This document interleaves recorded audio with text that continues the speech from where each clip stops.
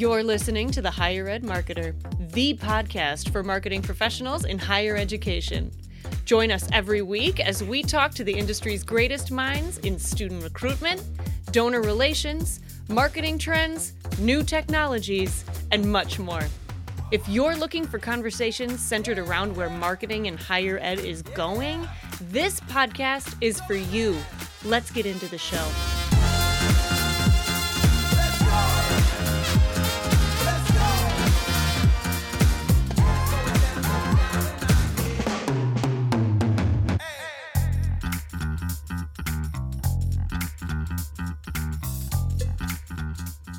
Welcome to the Higher Ed Marketer Podcast. My name is Troy Singer, and I'm here with my co-host and friend, Bart Kaler. A couple of months ago, Bart was at a conference and met a dynamic speaker. Her name is Mary Catherine Chase and has a wealth of knowledge around international student marketing. And we invited her on the Higher Ed Marketer Podcast to get her wisdom from her and provide it to you. And I am very thankful that we did. She was not only warm, not only exciting, but she brought a wealth of knowledge that I think all of us will benefit from. Yeah, she really kind of goes deep. She has a deep experience in international student recruitment and kind of started her career in that and has kind of been a part of that, a big part of her career. And I think obviously you can tell she still has a passion for that, even as director of marketing for the George Washington School of Business. I think that she really has a lot of really practical things to give everyone, from tips and tricks. And this applies to everything. We tried to kind of have the conversation so that it not only would apply to large schools that have, chief student and international student officers, but also schools that are trying to figure out how to navigate that and maybe what could you do to start with international students and recruiting them. So really great conversation. I think she's a wealth of knowledge. Stick around through the whole thing. There's a lot of tips that she gives you, as well as a way to reach out to her later on to follow up with anything. Here's our conversation with Mary Catherine Chase. Mary Catherine, I'm eager to ask you this first question that we lead our podcast guest with, and that is if you could share something that you've learned recently that you feel would be interesting or surprising to our listeners. Troy, I earlier this week met a marketing alum, and it was a reminder to me of how much we bond over case study learning and then talk about our marketing successes among peers in that way.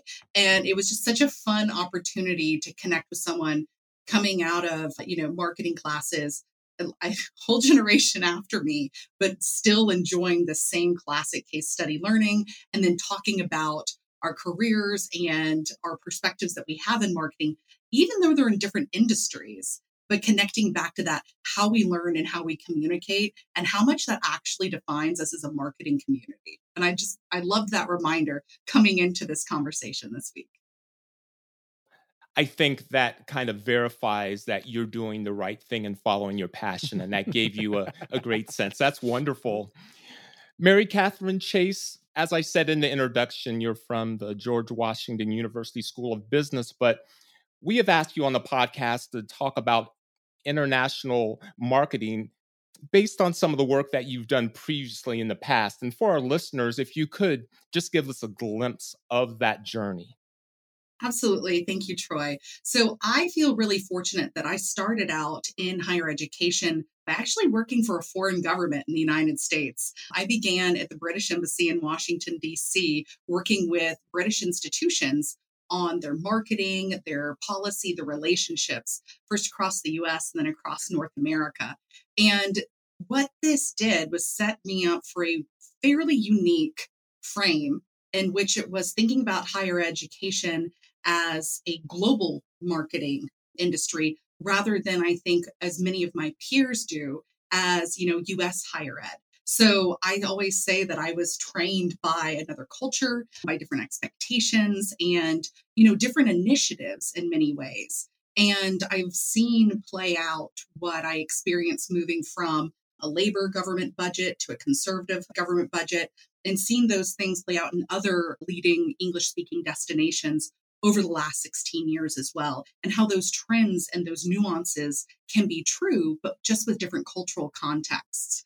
following that, I had the opportunity to work for many years for ISEP, which is International Student Exchange Programs. This is a nonprofit based here in Washington, D.C., but with members in more than 50 countries around the world and mobilizing students to just really explore in an in-depth way cultures and exchanges and study abroad. And through that experience, that's when I got to learn how similar and how different higher education marketing can be depending on your institution and your budget. I can compare regional institutions in one country to regional institutions in another, MSIs in one country to another, faith-based ones. And so I love being able to see those nuances and how different marketing strategies that work in one country and one culture, if you have that similar recipe book for the same type of institution, you can employ it in another. And so that's been really the joy and the fun of working in higher ed, is being able to work with so many different marketers, so many international senior officers across so many institutions to learn what are their secret recipe books and help apply those sort of macro trends you see to see if you can apply it on a really specific level. And often enough, it can work. Thank you, Mary Catherine. And for those reasons, or for that background and the way you passionately speak to it, is the exact reason why we wanted to have this conversation with you. Now, in my mind, and you can correct me if I'm wrong, and we're recording this August in 2023, I think within the last couple of years, the most impactful thing that has happened within higher ed, international marketing, and recruiting is the COVID-19 epidemic. So if you could kind of take us, we want to set a stage, and then you're going to tell us where we are and how we can improve. But what type of impact did that have on higher ed international marketing? Yeah, well, it rocked the community. And when I say the community, I don't just mean U.S. institutions or just marketers or, just international student services offices. It's everyone in higher ed, because so much of our purpose in higher education is to create these global communities on our campuses, whether it is a small percentage of our students that we're intentionally including, or whether it's a large percentage. And that mix of students is really driving the inclusion and diversity on campus. Everyone was hit by this in different ways. And so, the challenge of it was, how do institutions come together as groups to work with their nations to overcome the rapid changes in technology and innovation needed to bring those global classrooms online? How do we advance together to talk with government about changing visa policies? And, in each nation that is a leading destination, there were very similar conversations happening between the organizations that higher ed institutions are members of. So in the United States, NAFSA, which it was formerly known as the National Association of Foreign Student Advisors, now known as NAFSA, Association of International Educators, they came forward and really led in lobbying. So did the Alliance of International Ed.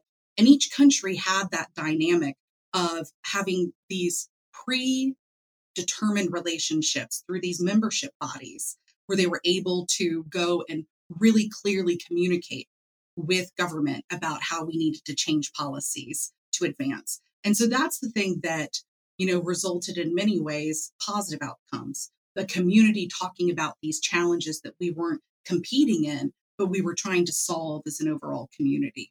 And, so the challenges, those different pieces of how we all dropped and how we all restructured and how we all had to reemphasize different points. But the positive is that the communities came together to solve not just a national or an institutional challenge, but global challenges in that. Yeah, it seems like it might be a little bit of a reset in a way. I don't know if that's a fair way to put it, but I mean, since you have had so much experience in the international community, is that fair to say, or how would you put that? I would say there were a lot of talented people working off of, previous smaller dips. A lot of what I heard and saw in online communities, conversations, was we thought that 9/11 was something.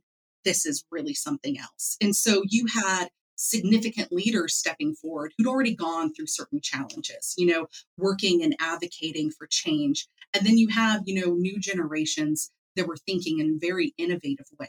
So different colleagues coming together, I think, across generations to solve the problems together was huge. Now, if we look at the data, right? So that's the whole thing. Where are we coming out from a data standpoint? And, IIE, the Institute of International Ed, who does the data analysis for the U.S. Department of State on international student numbers, some of their reporting last year is really showing a recovery, right? And we need this recovery soon if we think about where that demand is shifting and where our numbers are shifting for domestic enrollment and that anticipation of that bunny slope drop of around 15% over the next few years. Yeah. So I just want to tease out a little bit of this. I mean, with the impact of COVID and things like that. I mean, one thing that I noticed a lot of schools did, especially the smaller schools who weren't quite, fully online in a lot of places. I mean, I remember March of 2020, my phone started ringing and people would be like, "Hey, Bart, all that digital marketing and online stuff you've been talking about? We're ready to do that." And it was funny how everybody quickly pivoted. I mean, even if they didn't have a LMS system, it was like, we're turning on Zoom and we're doing everything there. Help me understand a little bit about, I mean, obviously, International didn't do that, but I'm sure a lot of schools are now like, well, since we've done that before, why can't we just, have international students online? Talk to me about that, because I mean, there's certainly some people that will think that way, but as you know, and I think as I know, there's a benefit that goes beyond that. No, that is true. The government in the United States pivoted in terms of our visas and what is allowed for percentages of online classes and things like that. But, we're moving in the opposite direction again. We're in the after times now when it comes to that. And so, there's recent reports that I was reading. Karen Fisher, who reports for the Chronicle of Higher Education, recently interviewed a student and reported about how he couldn't register for the classes he needed because a lot of them were online. And so as university has taken courses online, gotten so good at teaching online, that visa system that had been set up for a certain period of time to support international students taking a certain percentage of courses online, that's changed. And so institutions need to sit back down and rethink the course scheduling and the emphasis on what is online and what isn't, because the visas aren't there anymore. It's not allowed to do it in that structure. And so if we think about it from a recruitment standpoint and the speed of which a student in a country is going to communicate with their friends, their colleagues, their families back at home, that rumor mill is very quick. And so the United States overall has to have very honest conversations between institutions, international students, and the way in which we decide what is and is not permissible under our visa structure. And if higher ed in the US doesn't pivot back to having more classes available in person, then we will have that conversation over in these markets around the world. Students will make future decisions based on what they hear today for future semesters, future enrollments.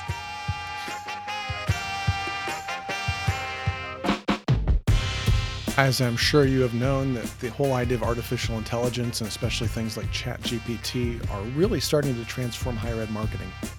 I really don't want anyone on this podcast to be left behind, so I really want to invite you to join the top minds in higher education at the inaugural Higher Ed Marketer Virtual AI Summit. It's going to be on October 24th, and in just one day, you're going to be able to discover practical strategies to leverage AI as your marketing collaborator and walk away with a lot of new skills as you do that. During the summit, you're going to learn how to create personalized outreach at scale, streamline content creation, boost your productivity, and so much more. Join Troy and I as we learn directly from innovative leaders, and many of those who have been our past guests, including Jamie Hunt, CMO at Old Dominion, Brian Piper from the University of Rochester, and Kyle Campbell, the education marketer. You're also going to be meeting several of our new friends, such as Rafi Dusnin of ERI Design, Dr. Gil Appel of the George Washington University School of Business, Dr. Jules White of Vanderbilt, and Artis Kaduf from Element 451, and Austin Marshall on how to use AI for your graphic needs. Seats are limited for this can't-miss event. Visit thehigheredmarketer.com, that's thehigheredmarketer.com, and use code PODCAST for 20% off your ticket. There's also rates available for groups of tickets, so you can find out more at the site. I want you to unlock the power of AI to enhance enrollment, giving, and beyond at your institution. Join us on October 24th.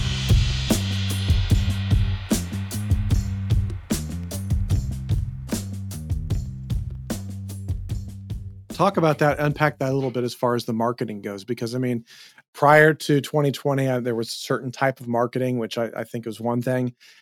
It's changed. I mean, everything has changed. And so how has that kind of changed in one, dealing with these rumor mills, and two, how does that then change just in the way that we market to international students? Well, we talk a lot about the digital marketing. And what I hear from recruiters often is, oh, thank goodness I'm traveling again. I'm back in market. I'm able to reassure people in person regarding these pieces. But at the same time, as you've mentioned, digital marketing has increased in different ways. So there are more microsites that are hosted in other countries in native languages. There are more schools that are employing people who can have conversations coming from that specific cultural background, oftentimes in that native language in that country. And those are the actions we need to take. And partly because of the global competition. A lot of the things that US higher education institutions are doing today are the things in which Australian and British institutions did 10, 20 years ago. And so we always think of ourselves as ahead of the curve as a country in terms of marketing. Yes, we are innovators. Yes, we are great institutional marketers. But at the same time, if we think about the web presences that we have from competitors in other countries, to me, that's the ball game. That's the fun challenge, is how am I not just competing down the street or domestically? How am I competing against the different universities in other countries? And when you compete against the best, you're just going to raise your game higher. Exactly. And let me just I'm going to take a little bit of a tangent just for a second before Troy asks the next question. But one thing I know about enrollment cliff, and you talked about kind of the bunny slope, the 15%, some states are going to see that more drastically, some are not. But one of the areas of domestic growth, interestingly, which goes along with this conversation, is minority cultures. And so like Hispanics, that culture is growing in first generation students coming to colleges. That's where a lot of schools will have an opportunity to make up a little bit of that domestically. Apply that to what you've learned about international and how schools that are listening that might say, you know what, we don't have a big international population, but we do know that we've got pockets of cultural issues around us. I live in here in Indianapolis, and we have a very large Ethiopian population. We have a couple other very pockets of populations, but I know that the cultures within those first generation families especially are different. How can schools be better prepared to even reach out domestically in these different microcultures within our own cities? I love that question. I think that if we want to look to ways in which institutions have done well, I'd look immediately at the MSIs and the HSIs to say, who's doing this? If you haven't gone to Haku yet, go this year to the conference and to really learn what are the best practices that institutions in the US have done. But even more basic than that, just on the fundamental level of who are we as marketers, we need to listen to be authentic, right? And so I think whether you are meeting with a population that is a statistically underrepresented population in the US or a population that you are recruiting from that's a major market overseas or a growth market, no matter what, it is listening to the people that you have with you and the people you want to recruit. And I think this is where that blend of in-person and technology comes together. And marketers who want to listen, who want to have that part, whether it's a qualitative or a quantitative process, be part of their strategy, those are the ones that are going to make the wins and make the gains in terms of being able to understand and make those interpretations. For leaders, it's the same thing, empowering your staff to go and make those investments in building the relationships and understanding communities so that you are adapting those pieces to those unique audience sets. In this way, higher education isn't as dissimilar as when we look at other product groups in other industries that are trying to make that transition there. Other industries will have focus groups. Other industries will go and do all this test case. We often, I think, in higher education are worried and working on so many different things that we don't take the time to do what we were trained to do from the start, which is do your market research to really inform your decision making. And so I absolutely love that parallel part. What can we learn about the statistically underrepresented or the micro communities within our nation, that we can also apply as the same sort of frameworks for learning about the different populations we want to recruit from around the world. Yeah. And I think that's important too, to remember that a lot of times, even as we talk about DEI, if we're not representing what we're talking about in our own institution, whether it's in our leadership, if it's in our admissions team, if it's in those things, I mean, if you're trying to recruit Hispanic families and you don't have someone who's a very fluent Spanish speaker on your staff, you need to start there. And so I think, and I just say that that's kind of common sense for a lot of people. But I think it's sometimes too, I've met some leaders that just think that, oh, if we're just going to go aim that direction, let's go. We got to do a little bit of ready aim before we start, firing. So that is so true. And, it's true of anything where you're going into a new market and you're trying to have growth in an area you haven't had previously. And I think that if we just continue to apply those same principles, we can have that growth that we hope to have. It may be a longer growth period than we want. But I think when we look at some of the percentages of growth across new markets or emerging markets or growth markets for the US over the last few years, we are seeing that. So, what did higher ed marketers and recruiters who are focused on global admissions doing during the pandemic? Well, when I look at the data, I see that they were really investing in digital conversations, right? They were not on the road, they were not traveling, but they were having these conversations. I mean, the fact that India is up 19% year over year over the last year in open doors, the fact that South Korea came up 3%, but that China went down 9%, really shows how things are playing out. Some of my favorites are that we had a number of institutions that just massively increased over the last year. And these are important numbers because our competitors, if we're thinking in terms of national competition, are doing that themselves. I think the number I want everybody to just truly know, and when we're looking on this different scale, is what our other competitors are doing on the national level. Because this is when we come back as a community and say, how is our national brand? How do students consider us in terms of being a market to move into working? How are our visa policies? Are we a safe country? Are we a welcoming country? And the one that's winning the game in terms of growth right now is Canada.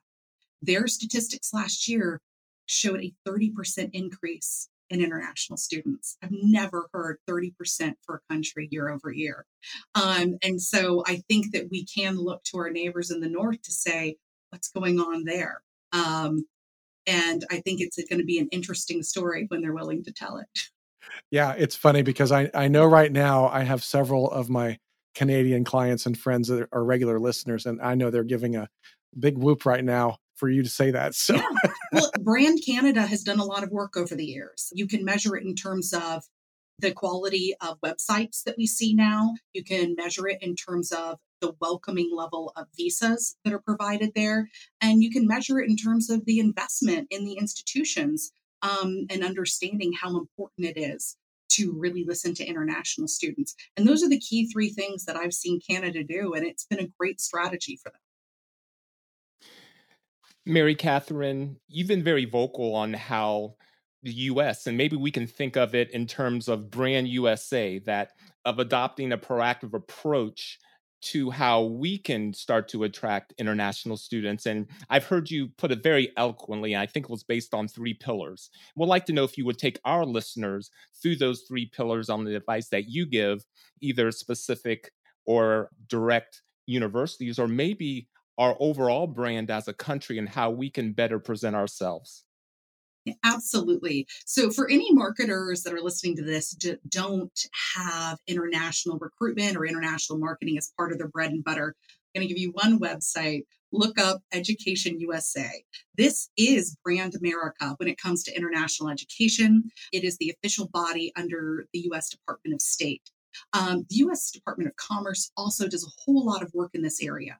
But if you're thinking about how do we overall empower and attract international student, both as, sort of a gold standard, but also linking back to the major resources that international students need as they start their journey, go ahead and start linking to this on your web pages for international students. This is where they are going to find content that shows them how really welcoming. So, Troy, I really think it comes down to relationships, authenticity, and community. And we can apply that across, as you mentioned, national relationships and those dynamics, as well as within institutions. So in terms of relationships, I think that one-on-one between marketers and the SIO, so the Senior International Officer, everyone that works with international students, and then the international students themselves. And that takes us into number 2, which is this authenticity. We can't be authentic unless we know who we're talking to. And so there's a couple of things that I love to see from universities, which is that investment of time, patience, and listening for students. And you can put this in place through a couple of marketing activities. For example, inviting students to be part of your photo shoots and your video shoots, inviting them to come and share advice, which can become your testimonials, and then swagging them out following this so that they feel that sense of surprise and appreciation at receiving, this swag gift, but also so that they're taking it home to their home communities. And then I think that last one is community, and not in, an artificial sense, but really as that next step of relationships, authenticity, community is helping students form a community through your marketing practices, right? And so students will find themselves in the community through that great marketing that is authentic and through the practices that you have in relationship with the International Student Services Office when they're on campus. You can grow that. You can also use it as a feedback cycle to help everyone understand what are the positives, what are the challenges they need help with. Marketers are great at asking questions and listening. We are curious, we are creative, and we're going to come back and we are going to talk with our partners on campus, build those relationships through saying, how do we create a better student experience, therefore better student marketing by listening to these students? And in turn, that community extends to alumni. An international alum who has had experiences where faculty and staff have invested in listening to them and creating community for them, they're going to be the first to raise their hands to say, what can I do when I get home? What can I do when I move to that other global city where I'm going to launch my career or further my career? And we see that time and again. And the people who put those strategies together are the ones that see that full loop of an invested alum recruited that new invested student. I love that, because I think that a lot of what you're saying is, the relationships, the authenticity, the community. I think even some schools that maybe might not be to where they want to be yet on international recruitment or international students, this is some things that they kind of already know. These are gut checks. And, I think it's one of those things, it's a reminder to say, sometimes we have, specialized groups on campus, whether it's different clubs or we've got the international students or we have, first gen students. There's a lot of different places and ways that we kind of categorize students. But at the end of the day, they're all students, and they're all, students that have these needs. They all come, very shy and kind of not sure what's going on the first day. Everybody's in the same place. Maybe internationals have come from a further distance, and it's heightened for them, and the culture change and things like that. But I think a lot of this is just kind of some basic decency and basic, really good ways of just reminding ourselves that let's care for these students. Let's look into this. It doesn't have to be it is systemized, but at the end of the day, we want to really show, brand USA is caring, and it's something that we all take for granted sometimes, that I think that, the relationships and the authenticity are so critical. So maybe just kind of react to that. How does that feel to you? I think that's absolutely true. Everything I just mentioned are things that we are doing on our campuses with our domestic students and in different student groups. And this isn't to say it's not happening on campuses either, but I think it is often isolated or mostly held within the International Student Services Office, within affinity group offices, or the longer relationships with the recruiters that brought them in. When I see international students on campus, that's often who they're interacting with. And so I am the first to say, when I invite them to come take photos and to do, video storytelling, is to say, I was an international student. And this just sort of sets them at ease. One of the great things about higher ed is almost everyone works in higher ed because they loved higher ed and they want to see it be excellent. They want to see it improve. And so I'll take it back to that relationships piece. If as a marketer, you didn't study abroad, or if as a marketer, you weren't an international student, go find the people who were. Go find the people who can relate to the students and partner with them. I guarantee they will not see it as poaching into their territory. They'll say, oh, you showed up. You care about our international students. Exactly. This is amazing. Exactly. And, I think often recruitment teams and international student service teams could see it as, oh no, marketing showing up. They're going to police the brand. So, it's coming and saying, here are our resources. What can I give you from our marketing tool basket that's going to help you improve these relationships? So maybe sometimes that research doesn't have to happen in our offices. Perhaps that management of the brand and recruitment abroad doesn't have to come from our offices, but through those relationships, that partnership, we can feel really confident that we're empowering the stakeholders that do have those really authentic one-to-one relationships with our international students to be implementing our brand in the ways that we're proud of, to be coming back in and saying, we need to reinterpret how we're saying this abroad. Did you know this? So having those intercultural conversations with those that are doing that travel or receiving international students and working with them while they're here on our campuses, that's a conversation. And I guarantee they want them because they've all studied intercultural communication. They love these conversations. Yeah, one of the things I really like about your example too is that just by that invitation to a photo shoot or a testimonial, and keeping in mind, and I'm gonna read into what you said, but I think I'm gonna make a point for the audience. That's not a photo shoot or a testimonial about them being an international student. It's just including them in with all the other students on being able to represent your school. So, I mean, it's not like we're doing an international brochure. We're doing the view book, and we're going to pull them in and invite them into that. And I think that's so critical because I think that then you're showing the relationship, you're building the relationships, you've got that authenticity because their voice is being heard, and that builds the community and just the simple stake of doing that.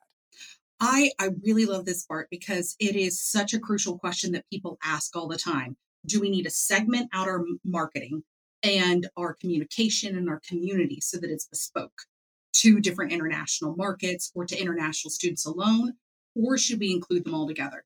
Well, you mentioned DEI earlier, and that I is inclusion. And if we're creating a separate segmented group, then we're not doing part of what our missions are on these campuses, which is creating an atmosphere where domestic and international students feel like they are part of that community. We can really have an impact in the way in which they interact in dorms, on campus, and in classrooms by showing that in our marketing that this is a global community, but on our campus. We've covered so much. So a couple of last questions. The first one is, based on this ever-competitive global landscape, have we covered everything that you feel our listeners, especially the ones that are really leaning in and need to lean into recruiting international students? Are there any other pieces of advice that you can offer that we haven't covered today?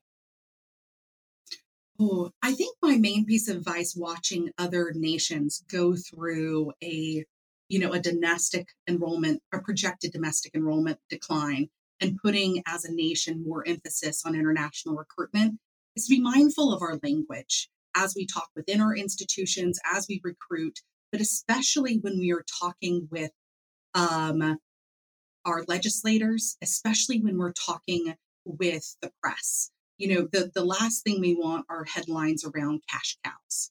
I think that the United States has done an amazing job for so many years in recruiting and creating meaningful long-term relationships with students.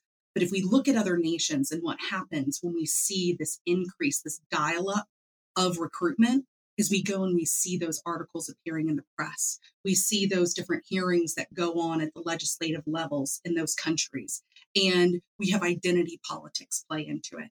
And it's just not fair to the people that work with international students. It's not fair to international alumni, students, or prospective students.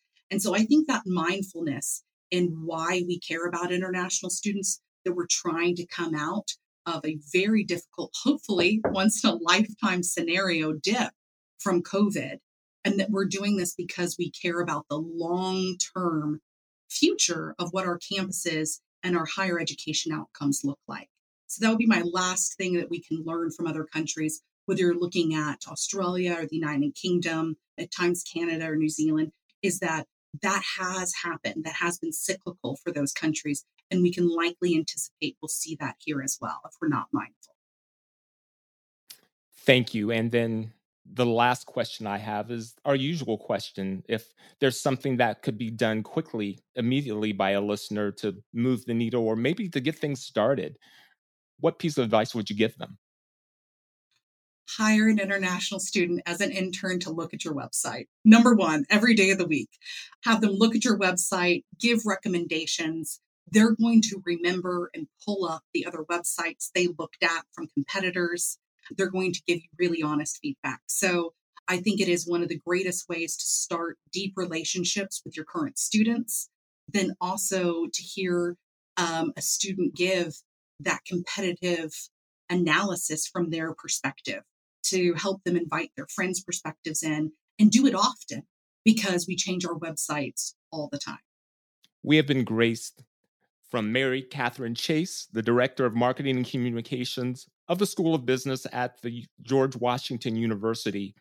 Can you please give us the preferred way that you would like for someone to contact you if someone would like to reach out for more information? Oh, that is great. You can find me on LinkedIn, Mary Catherine Chase, and I look forward to hearing from you. I'm enjoying these conversations so much. Thank you. Well, we've enjoyed having it with you, and I'm sure that you've given a lot of great content to our listeners. Thank you both for having me. It's been so enjoyable. Yeah, it's been great. And just a couple things I wanted to point out from our conversation here today. Thanks, Troy. Just a few things that Mary and Catherine had said.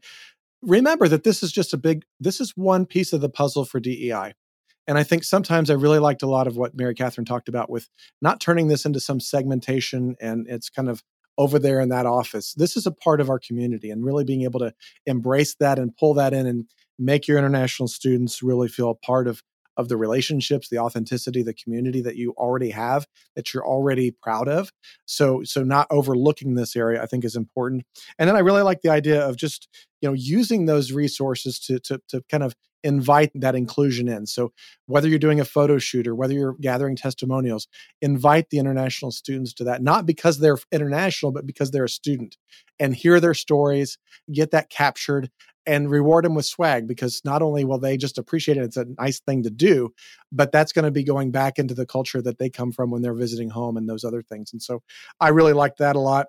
educationusa.state.gov is the website that she had referenced. We'll put that in the show notes as well. And then I just really like that last part that we talked about, is just that intentionality of being mindful about all this.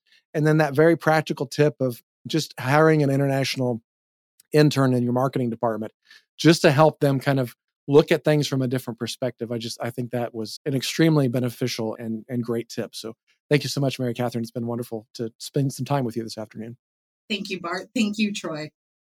It's been our pleasure. I'm grateful for both of you.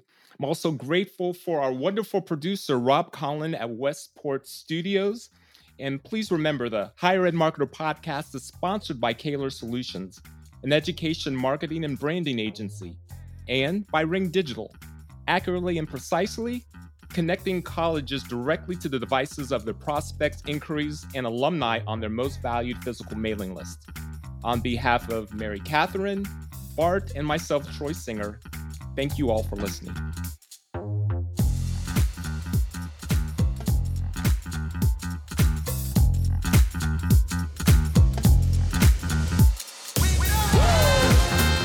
You've been listening to the Higher Ed Marketer.